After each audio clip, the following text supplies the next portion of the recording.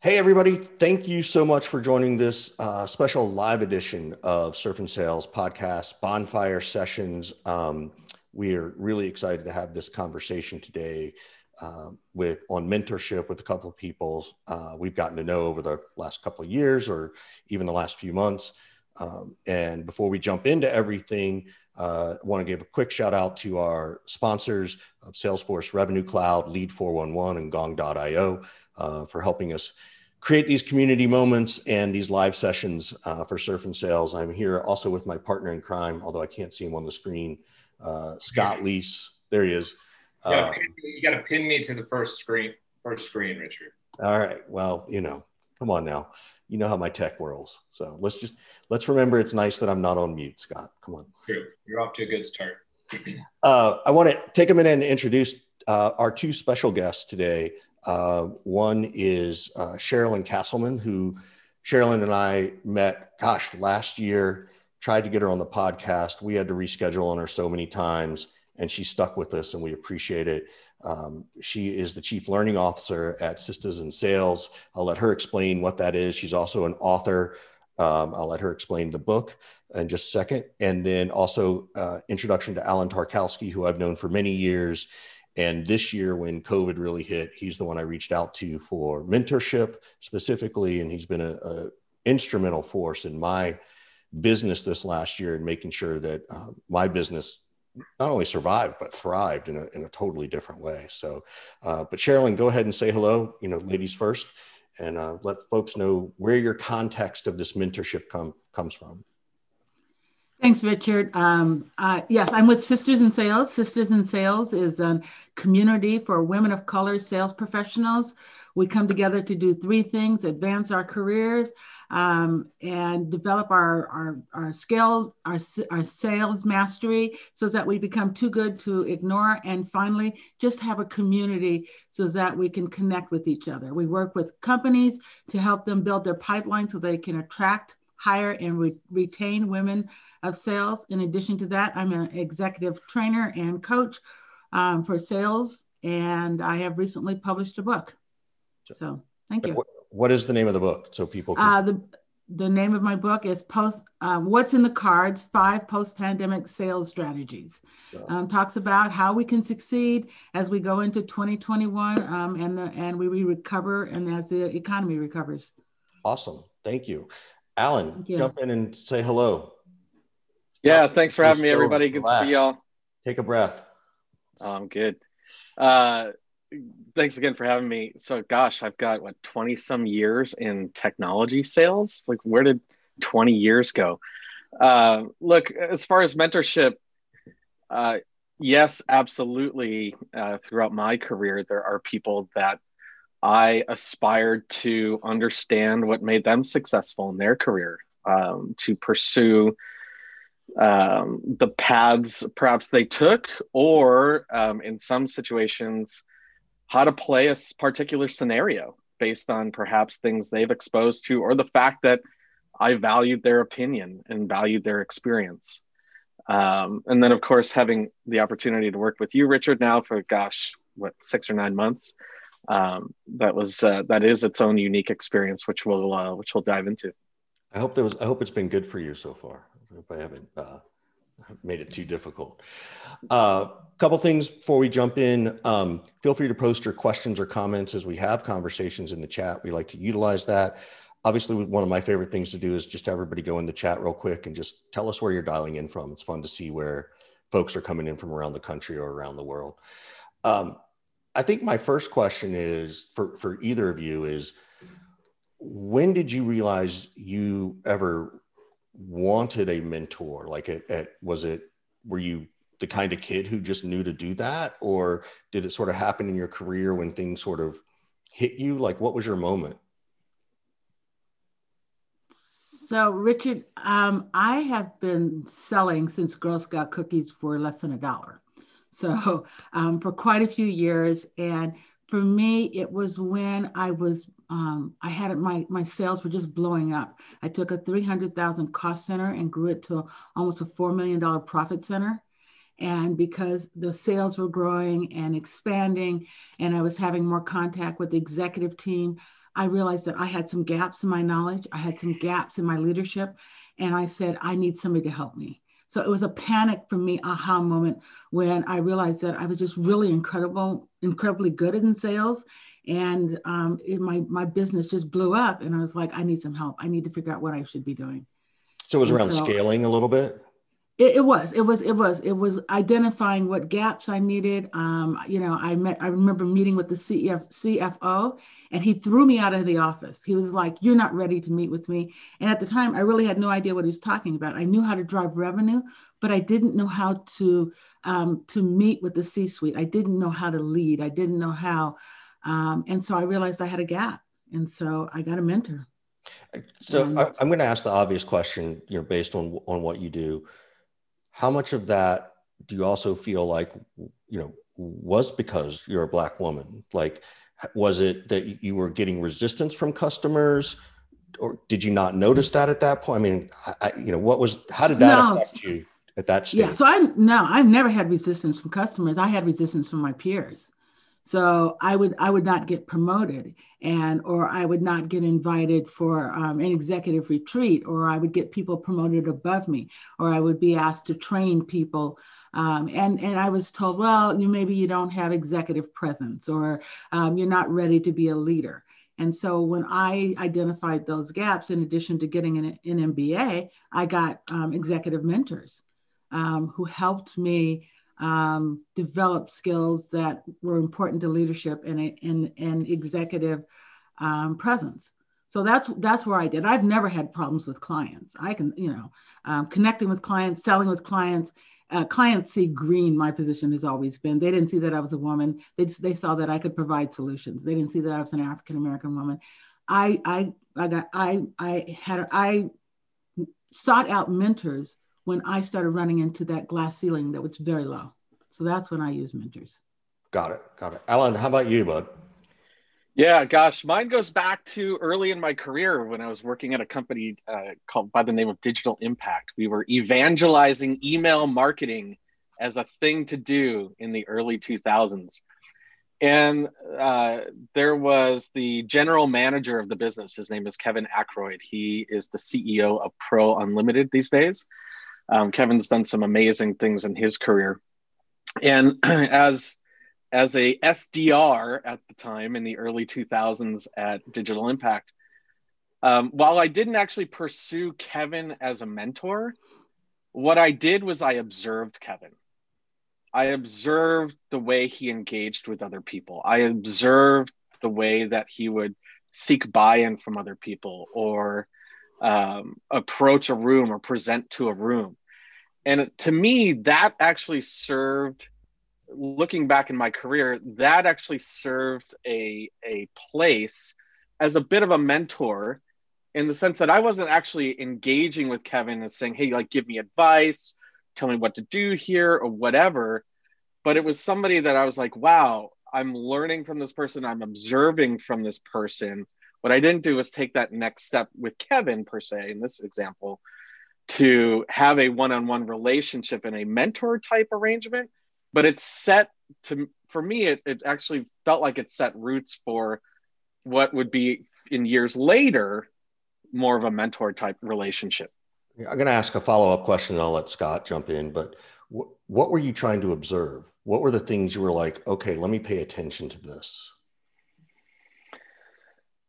What I was trying to understand through observation at the time was, what is Kevin doing to have earned the general manager role at this company?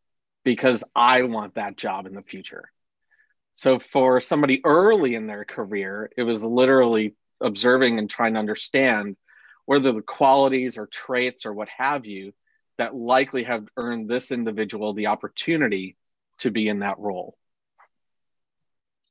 I want to ask one, maybe two questions, and then we already have a question from the audience. I want to know, either one of you can jump in here, Alan and Cherilynn. I want to know what your definition is of a mentor and how it differentiates from, if at all, from a friend, a boss, a manager, a family member. How do you make the distinction personally? So Scott, I make the distinction because I think there are three types of mentors that everybody needs to have. I think the first type of mentor you should have is somebody that looks like you. And I'm very clear about that. If you are an African-American woman, you need an African-American woman as a mentor. It's somebody that you can go to and just have that very real conversation. If you are somebody who went to an Ivy League, find a mentor that went to your Ivy League and let them mentor you. They don't necessarily have to be in sales. They don't have to be in your field, but you need somebody that you can connect with, who you can have a real conversation about business with. The second mentor, I think, should be somebody who's extremely competent at your job. You want somebody who is a top salesperson if you're in sales. You want somebody who's top salesperson in your company, top salesperson in your industry, in your space, somebody who can help you build skills, somebody who can help you develop your competency. And the third type of mentor that I think everybody has is you need somebody who's at the table when promotions, raises, and bonuses are given out. You want somebody who's a champion for you and an advocate for you. So I think all three of those are very different from friends and bosses and colleagues. I think that, you can go to, for me, I have a very close business woman. She works in nonprofit. But I can go to her, I can tell Liz anything, and she will tell me straight up, Cherilynn, you are wrong, you cannot do that, or that is a microaggression, this is how you deal with this, or this is a skill you really need to build. And so that's what I go to. I have worked with William Green. Bill Green was a customer guy. He was the former CEO of Accenture. And Bill was the number one customer guy that I knew. And Bill used to talk to me about how to build relationships with clients, how to be competent, how to care, how to deal with, closing business. And so he was a mentor to me for being really competent in sales. So I think that there are three types that you have to look for. Somebody like you, somebody who's competent, and somebody who can advocate for you and get you promoted. Thanks, Cherilynn. Alan, what about you? Yeah, when I think about a mentor, I think it's somebody that is literally sits shotgun to the person that may be your therapist. Because you are going to need to be open and vulnerable to this person. And you're not in the same way that you may need to meet with multiple therapists to find the one that you develop a rhythm with. I also think that with a mentor, that you need to feel in a place where there is comfort, yes, that you can talk with this individual, but to also be in a place that you're going to get really uncomfortable. And that's where that vulnerability part opens up for you to be able to get there and stay there with this person. So I 100% agree with what Cherilynn is saying with regards to those three components of the individual, but the way that person makes you feel is not too dissimilar from a therapist, I believe. I really love that. I've never heard that before. I wrote down shotgun to your therapist, writing shotgun to your therapist. That's pretty cool. Okay, let's go to some questions. We've got Kelsey Calabro from Portland, Maine. Kelsey, there she is. Hey guys, how's it going? Thanks for meeting today. This is awesome. I love mentorship conversations, but my question is really around, what are your personal expectations of a mentee when you do commit your time to taking them on? And what are you looking for when you do commit to them? Great question. Cherilynn, Alan, let one of you answer. Cherilynn, go ahead. Okay, so what I look for from a mentee, and the same thing as a mentor, is, and I use a lot of acronyms. It's how I remember things, but I call it the AAA, and that is agenda. I expect a mentee to come to me with an agenda, a big A agenda. What are their expectations? What do they want this to get out of it? As a mentor, I have the same thing. I want to know what I'm giving, what they are looking for, what is the purpose of our relationship. And then little a is, what do they want to get out of the session? I expect my mentees to come every time they meet with me, very clear about what they want. So what their agenda is. So both their big A, meaning what is the agenda, what we're going to, and their little a, what is the agenda that we're going to focus on each session. The second thing I look for is appointment. I want them to handle all the logistics. I expect them to be very clear about when we're meeting, how often we're meeting. And the final thing that I both expect from my mentees, and I think it's great for a mentee to do, is action items. I want them to write back and say, here's what you suggested that I do. And I also want updates from those. So I'm looking for a big and little agenda. I'm looking for action items. I am also looking for them to take control of appointments and also the just the logistics of it. And the final one, if I could just do one final thing, it would be appreciation. I look to hear back from them, not just thank you and an attitude of gratitude, but thank you. Here's what I've accomplished. Here's what I've done. Here's where the impact has been. Here's where my growth has been. That's great. I actually wrote down 5 A words, not 3. Oh, you got okay. 5. I got 5. Which one did I miss, Scott? I'll work with you on the acronym. I'll work with you on the acronym after the show. Okay. Alan, Right. you add anything there? Yeah, as a mentee, especially in sales, I want the uncomfortable. I want the discomfort. I want the challenge. I want to be challenged by my mentor, because there are going to be situations where, certainly as a sales leader, where you're going to be challenged on everything, pipeline performance, right? You may be a board meeting and things are going sideways, and you got to figure out how to navigate through that stuff.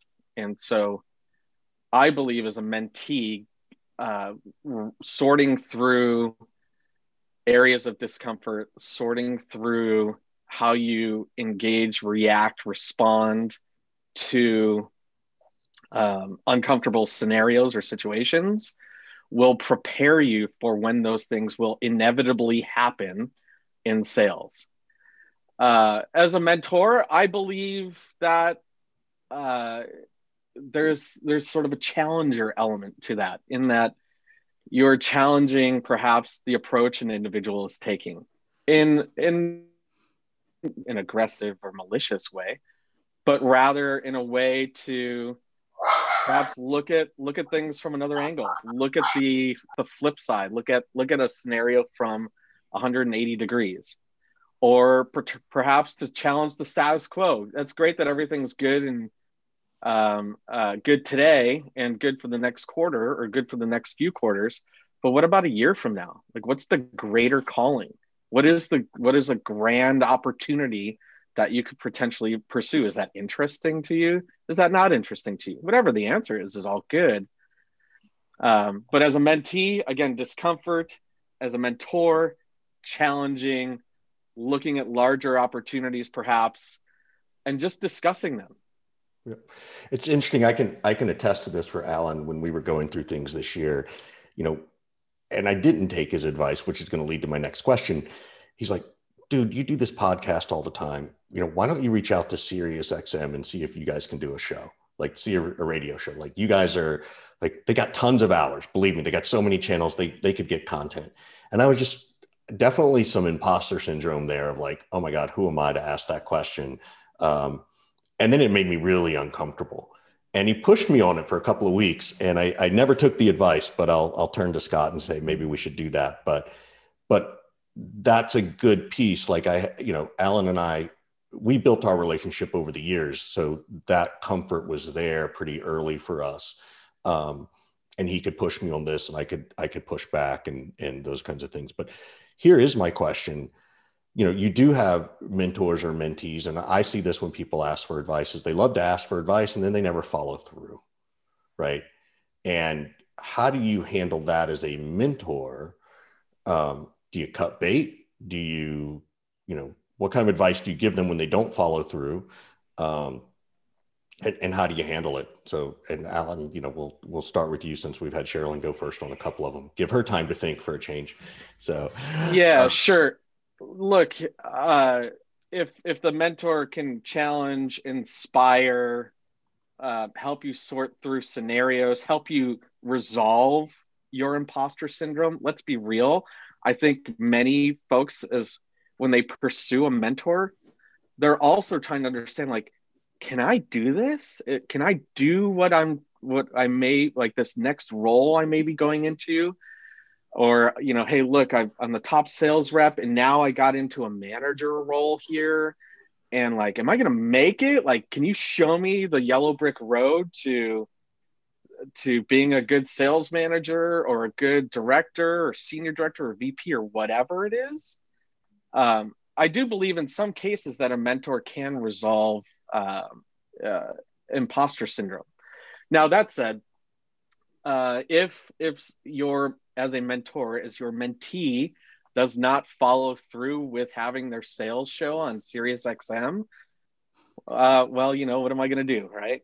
That's up to the individual, but it's worth a conversation. And I think that's really part of the spirit, is to think about, hey, here's a bunch of opportunities, or would you cut bait, Alan? Would you be like, look, I've told you 4 times, to do that. I mean, nicer than what I'm saying, but like, would you just say, I'm not sure this relationship's working out? No, I think that's not on the mentor to expect that their mentee does everything they say. That's a surprising answer to me. I mean, wouldn't they at least have to explain their thought process and their reason not to do it? I mean, there should be some accountability there. Yeah, okay. Agree. But I wouldn't be like, well, that's it, we're breaking up. You also got to remember, and I'd love Cherilynn's thoughts on this, there's a lot of executive coaches out there that will charge you $2,000-$3,000 a month and will set the agenda and go through your agenda items, and at the end of the session give you a bunch of work to do to repeat the same session 3 weeks from now. And so I would love to have insight from Cherilynn with regards to her thoughts on executive coaches that play that paid game, if you will. So I want to touch on both what Alan said and Scott said. I think there's a difference between accountability and responsibility. So as your mentor or as your coach, I'm accountable. I'll hold you accountable, but I'm not responsible. And so what I would say to Richard is, we talked about the Sirius. So, how'd that work out for you? And when Richard said, well, I really didn't do it, I'd say, so what is it that got in your way? What are you thinking about? What I would ask you, so what would it look like if you did that? And what would it feel like if you did that? I could tell you it was pure fear. That was okay. So then talk about that fear. I mean, so what's the worst thing that could happen? I would challenge you. And one of the things that one of my mentors told me is, Cherilynn, when you criticize people, you raise their game. When you you raise their defensiveness. When you challenge people, you raise their game. So I would challenge Richard. He wasn't ready. I don't give my clients tasks. They tell me what they want to do. I ask them to make SMART goals. I also asked them what would get in the way. So when Richard set the goal to contact Sirius, I would have asked him, so on a scale of 1 to 10, Richard, how committed are you to doing that? And if he gives me anything less than a 9, I'd ask him, okay, what do you need to do to get that to be a 10 or a 9? And have him work on that, because that's what the issue is. When he gets to the point that he says it's a 9 or a 10, all right, so what could get in the way? What could keep you from doing this? SMART goals. When are you going to call Sirius? How are you going to call Sirius? Are you going to send an email? Are you going to call somebody? What day are you going to do it? How will we know that you actually did it? Yeah. So I walked through all of those steps with him. So that's how I would approach it. I think Richard's first step should probably be asking his partner in the podcast how he feels about it, which never happened, Alan. So feel free to check that later on. And that's another thing is, okay, Richard, who can hold you accountable? And Richard would say, I need to have a conversation. That's because I bring all the ideas to Scott. He brings so little to the game, right? Well, I just go do all the ideas. I'm tired of carrying Scott on my back through this entire relationship, So We have a great question from Vicky, who I believe is off mute now. Vicky, you want to ask your question? Yes. So what is a reasonable expectation for the amount of time that someone who's quite senior would be able to spend with someone like me as a mentor? Well, let them know who you are and what you do, Vicky, because maybe you're super quite senior as well, right? I feel like I'm at home, man. I feel like everybody knows, So I just started with a new company, a startup, and it's me and the founder. And so I'm figuring a lot of stuff out right now, and I'm 5 days in. So yes, I can see that I am going to need a little bit of help in certain areas. So this timing of this is perfect. Thank you. Yeah, I'll comment on that, Vicky, with regards to the amount of time to expect from somebody senior. Saying that almost puts that person on a pedestal. And to some extent, I think we are pursuing that, but I think that needs to level out pretty quickly, as you're getting engaged with them, because again, that openness, that togetherness, there needs to be kind of a level plane, I believe, just in a kind of a mental perspective. Ideally, the person will give you as much as you need, right? And we know that it's not like a 90-minute marathon session every other day. The reality is it could be a quick text and they get back to you within, minutes or an hour. It could be an email, right, that you sent last night and they get back to you today. Or it is a committed, hey, we're going to connect once per week at this time, and we've got an hour, and there'll be an agenda that we'll sort through, and et cetera, et cetera. All of those things I think are fair and comfortable. Now, if you're paying somebody, that's where it's like paying like an executive coach, for example. That's where I think, yes, you absolutely have commitments from that individual, and you're going to be really trying to understand the ROI of that executive coach investment pretty quickly, right? Because like I said, some of these coaches, they're a lot of money for not a lot of time in many cases. All I'm hearing is I need to raise my prices, Richard. I don't know about you. I don't know what you're hearing. I need that, and I need Alan to kick me in the ass a lot more. I think that's it. So that's probably my thought.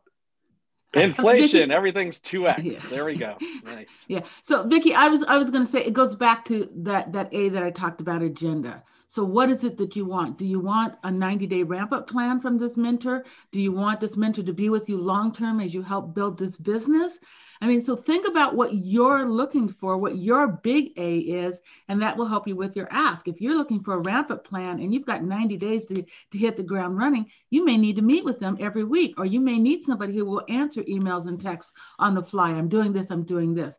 If you need somebody to be strategic with you, maybe you do a big strategy session once a month, and then you touch base with them once a month about the strategy.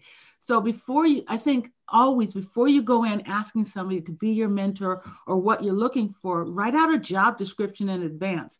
This is what my mentor should look like. This is what my mentor should bring to the table. This is what our relationship should look like, so that when you go to the door to meet with somebody, you can say, here's what I'm looking for. Here's what my expectations are. I want to meet with you every month for the next year, or I want to meet with you every week for the next 90 days. So I would challenge you to step back with what you're looking for, and that you lay that out before you start looking for a mentor. That seems very fair. And can I ask a follow-on question? So I've kind of thought that you would look for someone for specific things that you needed versus like going to one person for a whole 90-day ramp, because I'd love that. But so I'm just curious about your opinion on that, as far as, finding someone who's really good at this skill and going to them with an ask of specifically that versus an overall. Yeah. So if you're looking for somebody, I've had people come to me and say, Cherilynn, I'm starting a business. I just would like to work with you for 90 days. Would you be my mentor for 90 days just as I ramp up my business? That's fine.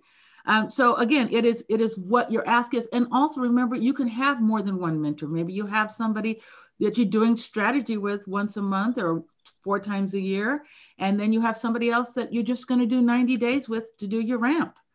So yeah, so you can have more than one mentor. You can have, just like I said, you can have different mentors. You can have that mentor that you can call just when it's just really tough, and they're your cheerleader and they remind you about how amazing you are. So it depends on what you're looking for. I'll add, Ryan Dillon in the chat asked the question about how do you ask a stranger to be a mentor? And you may be inspired by things they're posting on LinkedIn. You may be inspired by sessions that they participate online like this. But for the individual that is pursuing that stranger as their mentor, I think it's an interview process, because are they really, as you're engaging with them, are they really the person they are in their LinkedIn post? Are they really who they exude, in their profiles and whatever? But when you actually start talking with them, are you finding a rhythm with them? Is there that true connection? And I think there needs to be some kind of connection there to be able to be held accountable, to actually to care as the mentee that your mentor. How do you do that, Alan? Like, how do you go to someone you don't know and say, hey, I want to interview you to be my mentor, right? Like, that feels really... I'm thinking you come to me and you try to interview me. Like, I don't have time to be interviewed. You should already know in advance I am who I am. Otherwise, I'm not going to be the right one for you. And everybody, you can disagree with me, but that's how I'm thinking about it. Because I get hit dozens of times a day, and I am not getting interviewed a dozen times a day. And I'll add some clarification as well, because it's a Meatloaf song. You guys took the words right out of my mouth, which is great. But I wanted to add some context as well, because yes, Scott, that's a great point. The other thing was, from my perspective, I'm specifically focusing on, Cherilynn, your bucket 2 of people, the mentor that you want to be. Not necessarily saying that can't be at your own company, but I'm trying to look and broaden that outside of my organization. So I'm looking at people who are in jobs that I really want to be. And basically, it seems to me like when I ask that kind of unsolicited request, it's basically like, can you spend hours of your time, of your successful life's time, teaching me to be successful and get basically the job that you have? And it can come across as basically like, can you invest a ton of your hours for this random dude who's asking you for help? And how do you do that? So 2 ways, Ryan. The first thing that I always do is I ask people, so I would go to your second connections on LinkedIn, and I would send just a connect. Hi, I like your post. I've been following your career, whatever. I'd like to connect with you. Once they connect with you, my second message is always, thank you. I'd love to hear your story. People like sharing their story. Now, Scott may be different because a lot of people connect with him, but I have yet to have anybody tell me no when I say to them, after we've already connected, that I would, can we spend 15 minutes? I would love to hear your story. And that's all I want from them initially, is just to hear their story. Once I hear their story, I conclude with, thank you, and what can I do for you? How can I help you? Is there anybody I can introduce you to? Is there anything that you want me to help promote? How can I help you? Once I say that, they usually come back. It's human nature to say, this is what I could use. How can I help you? Now, if it connected and it went well, I would say to them, I'm looking for a mentor. Are you taking people? I like how we connected. I like what you said about this. If not, I ask them, who do they know that I should talk to?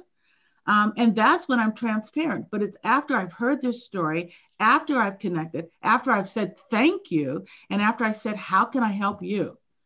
And my experience has been very few people will say no. They might say, I have way too many people that I'm mentoring right now, but here's who you should talk to. Here's who else you can talk to. So that's how I approach connecting with people who are second connections to you. Just do the standard reach out. hi, I'm so-and-so. I say, hi, I'm Cherilynn. I'm, Chief Learning Officer for Sisters in Sales. Here's what we do. I'd love to connect with you. That's it. There you go, I didn't Scott. ask anything. That's I how just you want do to it. connect. That's how you handle all those requests, Scott. I don't know. Well, hold on though. There's a difference at doing this at massive scale, because I don't know how many messages like that Cherilynn receives. I receive, I'm not kidding, dozens of those every day.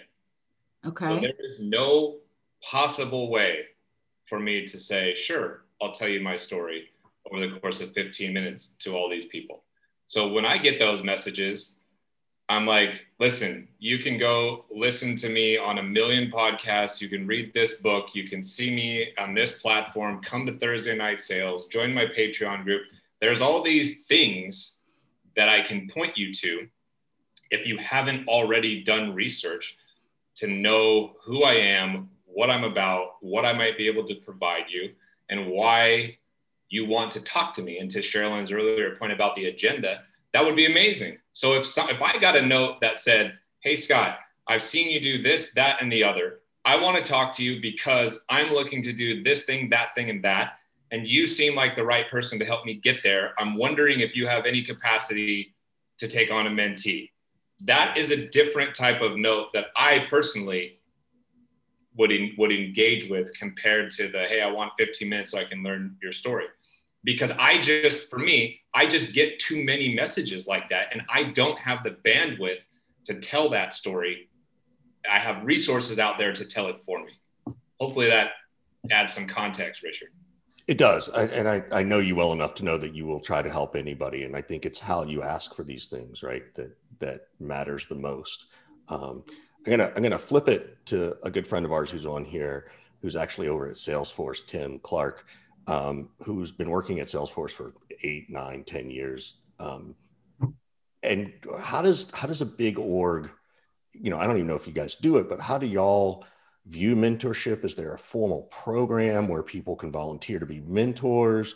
Is it coached to be one-on-one? Like, what's it like at a big company like that? And Cherilynn, and Alan, please chime in based on what you've seen too. But I'm always curious about, the Salesforce largest SaaS org kind of situation. Yeah, if I knew that I was going to speak, I would have dressed up. So sorry about that. Thank you for this great conversation. At least you combed your hair though. So I did. It kind of goes up throughout the day as I get stressed. I started my career, I did 10 years in sales, and I remember my first job at Vodafone in England. The first question posed to me was, who are you going to get to mentor you? And so I'm kind of having a full circle moment. I think this is such a great conversation because I'm now on the other side of it. I'm in a different stage of my career where I'm able to continue to be mentored as well as continue to mentor other people. In terms of your question, Richard, within the marketing org at Salesforce, we do have a mentorship program because what we were seeing was there would be like the popular people who would be mentoring a lot of people or trying to mentor a lot of people. And there were a lot of people that had great skill sets, but weren't necessarily great at self-promotion, offering themselves to be mentors.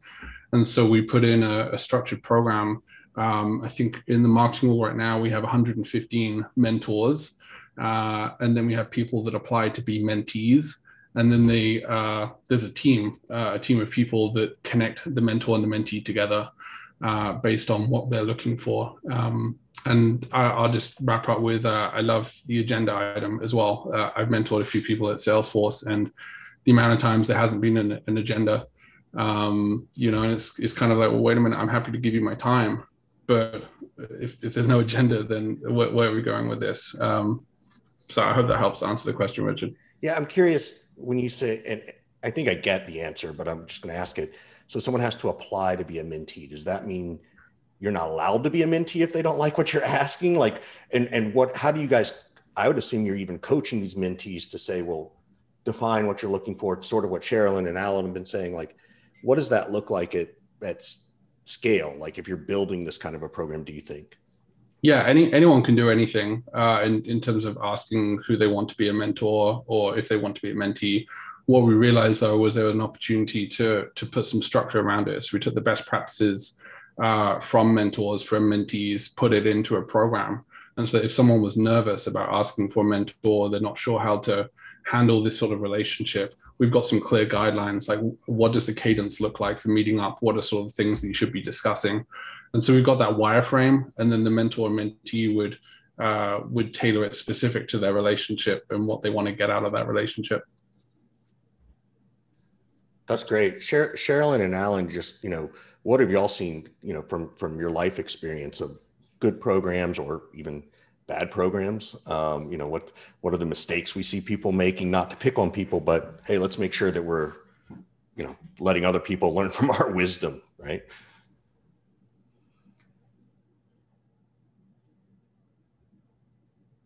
So I haven't ever worked with a company where I saw a structured mentor program. I do have clients that say that there are some, and they tend to lean towards what they tend to lean towards, like you said, they're where the popular people are, or if you want a lot of attention, you become a mentor. So I can't speak to that really. I haven't seen a lot of the structured mentor programs, and I'm not very familiar with them. What about you, Alan? Alan's on mute. He's holding something up, and I can't see what he's saying. There we go. Thank you for unmuting me as the host. That's Richard's fault. Well done, Richard. Muting the guests, deflecting from your inability to keep yourself off mute. Well done. Go ahead, Alan. So at Fortinet, we don't have a formal mentorship program in the business. I do think it's a massive opportunity. I do know within the team that I support, there are a few individuals that are just organically engaging with me in this type of relationship. It's not formalized though, by any means. It's really just a few minutes out of every week to kind of step outside of the day-to-day stuff and talk about bigger picture items. Oftentimes it's career opportunity type conversations that many folks are looking to have. So if they're looking to perhaps go into a sales type role, sales leadership type role, perhaps something other than sales, perhaps the individual's figured out that, hey, look, this is all fun and games, but my real aspirations are somewhere else. And that's oftentimes the conversations that I'm having with folks. But again, at Fortinet, we don't have an organizational mentorship plan today. Got it. Okay. I've got a question that I don't hear asked very often. I'm curious, both of your thoughts on this. How do you know when you've outgrown your mentor and it's time to move on and find a new one?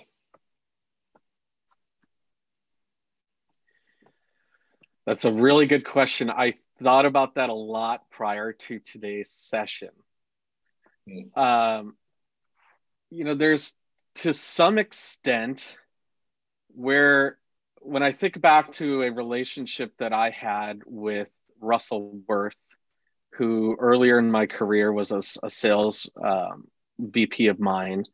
And then later in my career, as I was leading sales teams, became a mentor to bounce ideas off of, bounce scenarios off of, whatever. To some extent, I looked at Russell as a mentor of mine, as somebody that I wanted to level up to, okay? And there were a lot of things that I asked Russell. I said about perhaps rep compensation plans, about board meeting content, about whatever it may be, right? And at some point, I understood what the answers to the questions that I previously had. I knew what the answers were now. Mm-hmm. I almost ran out of questions for Russell. Yeah. And at that point, it came to kind of an equal playing field where we were talking shop. It was no longer, hey, what should I do here? What is the board looking for? What should I include in my slides? I've got so much information. What should I say? Hey, I'm getting heat from this side of the business. Have you ever been in this scenario? What should I do? Any tips, tricks, guidance? At some point, it levels up where at that point you're talking shop and you're spending half the time either like trading stories or laughing more than you are like, okay, cool. Really appreciate that. I'm going to take your guidance and set it in play. That's good. But I don't think it ends. It just tapers. Cherilynn? Richard muted her again. Yes. So I agree with Alan, but I look at it as two different ways. One, if you're committed to growth and your mentor is committed to growth, you should never outgrow each other. So if they're constantly growing and learning and you're growing and learning, if this is a space, that space should stay there. And I'm not talking about career growth. It's just their knowledge, their what they're reading, what they're learning, the relationships that they have. So I would hope that if you have a long-term mentor, you don't outgrow them because you've chosen somebody who's committed to growth, who's always growing. The other thing I wanted to go back to, Scott, is what you said, and this is something that Darwick coined this term. I don't know if you've heard of it, and it's called feed forward. A lot of us ask for feedback. You know, last week I did this. Can you give me feedback about it? But what feed forward is, what would you do in this case? So like Alan said, I'm building out a new comp plan, being able to say to your mentor, if you were building out a new comp plan, what would you do? What would your feed forward be? Not, I built one out, help me look at what I did right or wrong. But you can go to 5 different people and ask them that feed forward question. So rather than kind of saying, just give me advice. It's, one of the things I encouraged a couple of my clients to do is, we're coming out of the pandemic. Ask 5 of the best salespeople on your team, what's that first communication they're sending to clients? What does that look like? If you're trying to get in and meet with the chief procurement officer, ask 4 or 5 of the best salespeople how do they open the door to procurement? You get feed forward. So you can always get feed forward from somebody who's about growth. And what I heard Scott saying is, I think if somebody wrote to you, Scott, and said, Scott, I'm interested in starting my own podcast. Tell me 5 things that you would recommend. And I'd love to just take your time and have you mentor on just starting a podcast. I'm very specific, but it's also feed forward. It's not, I started one, it's failing, give me feedback. So I would encourage people to look for feed forward and seek feed forward if they're getting to that relationship with their mentor. That's really good. And just so everybody knows, I learned, because my friend Tim here chatted me, that I could put Alan and Cherilynn as co-hosts so they can unmute now that we're at the end of the show. Of course, Scott was co-host all along and he could have done it, but he just... I did do it. How do you think they came off mute? So again, before we ask our last question, which I think will be fun, it'll be interesting to see what Alan and Cherilynn have to say. Quick shout out to our sponsors of Salesforce Revenue Cloud, as well as Lead 411 and Gong.io. We always end our shows, we hope differently than others, where it is what Cherilynn said. What can we do for you? What advice would you like? Is there something you want to ask the crowd? Alan, feel free to jump in too. Like we wanted to give something back to you since you've given us your time as well, and hope we can support you.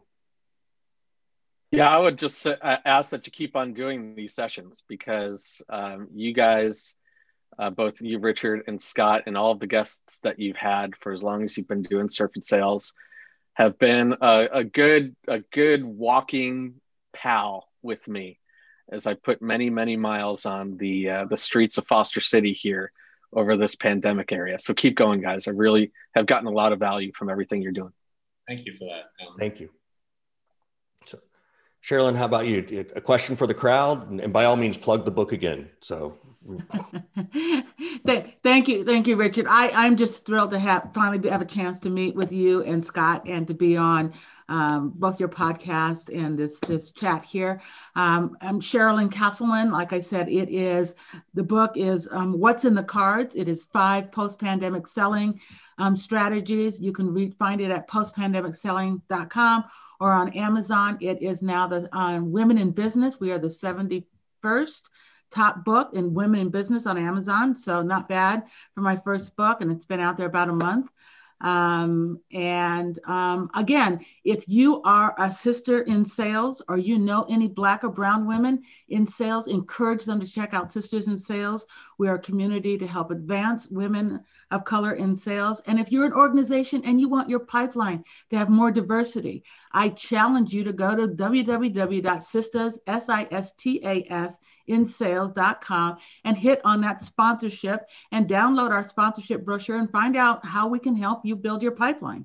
And so that's what I'm doing. Is I appreciate the platform and you giving me a place to share my voice about how to just get too good to be ignored in sales. Cool. Thank you, everybody. We appreciate it. Thank Next you. week, there's actually another session. It's also sponsored by Surf and Sales and Salesforce on 4 things I wish my manager had told me as I was trying to build in my career, which is a little bit like a mentorship conversation. Scott and I will not be on that in terms of hosting it. Our friend Tim, who's here, would be doing that one, but it's also another great session. So if you haven't found that one, you can check that out as well.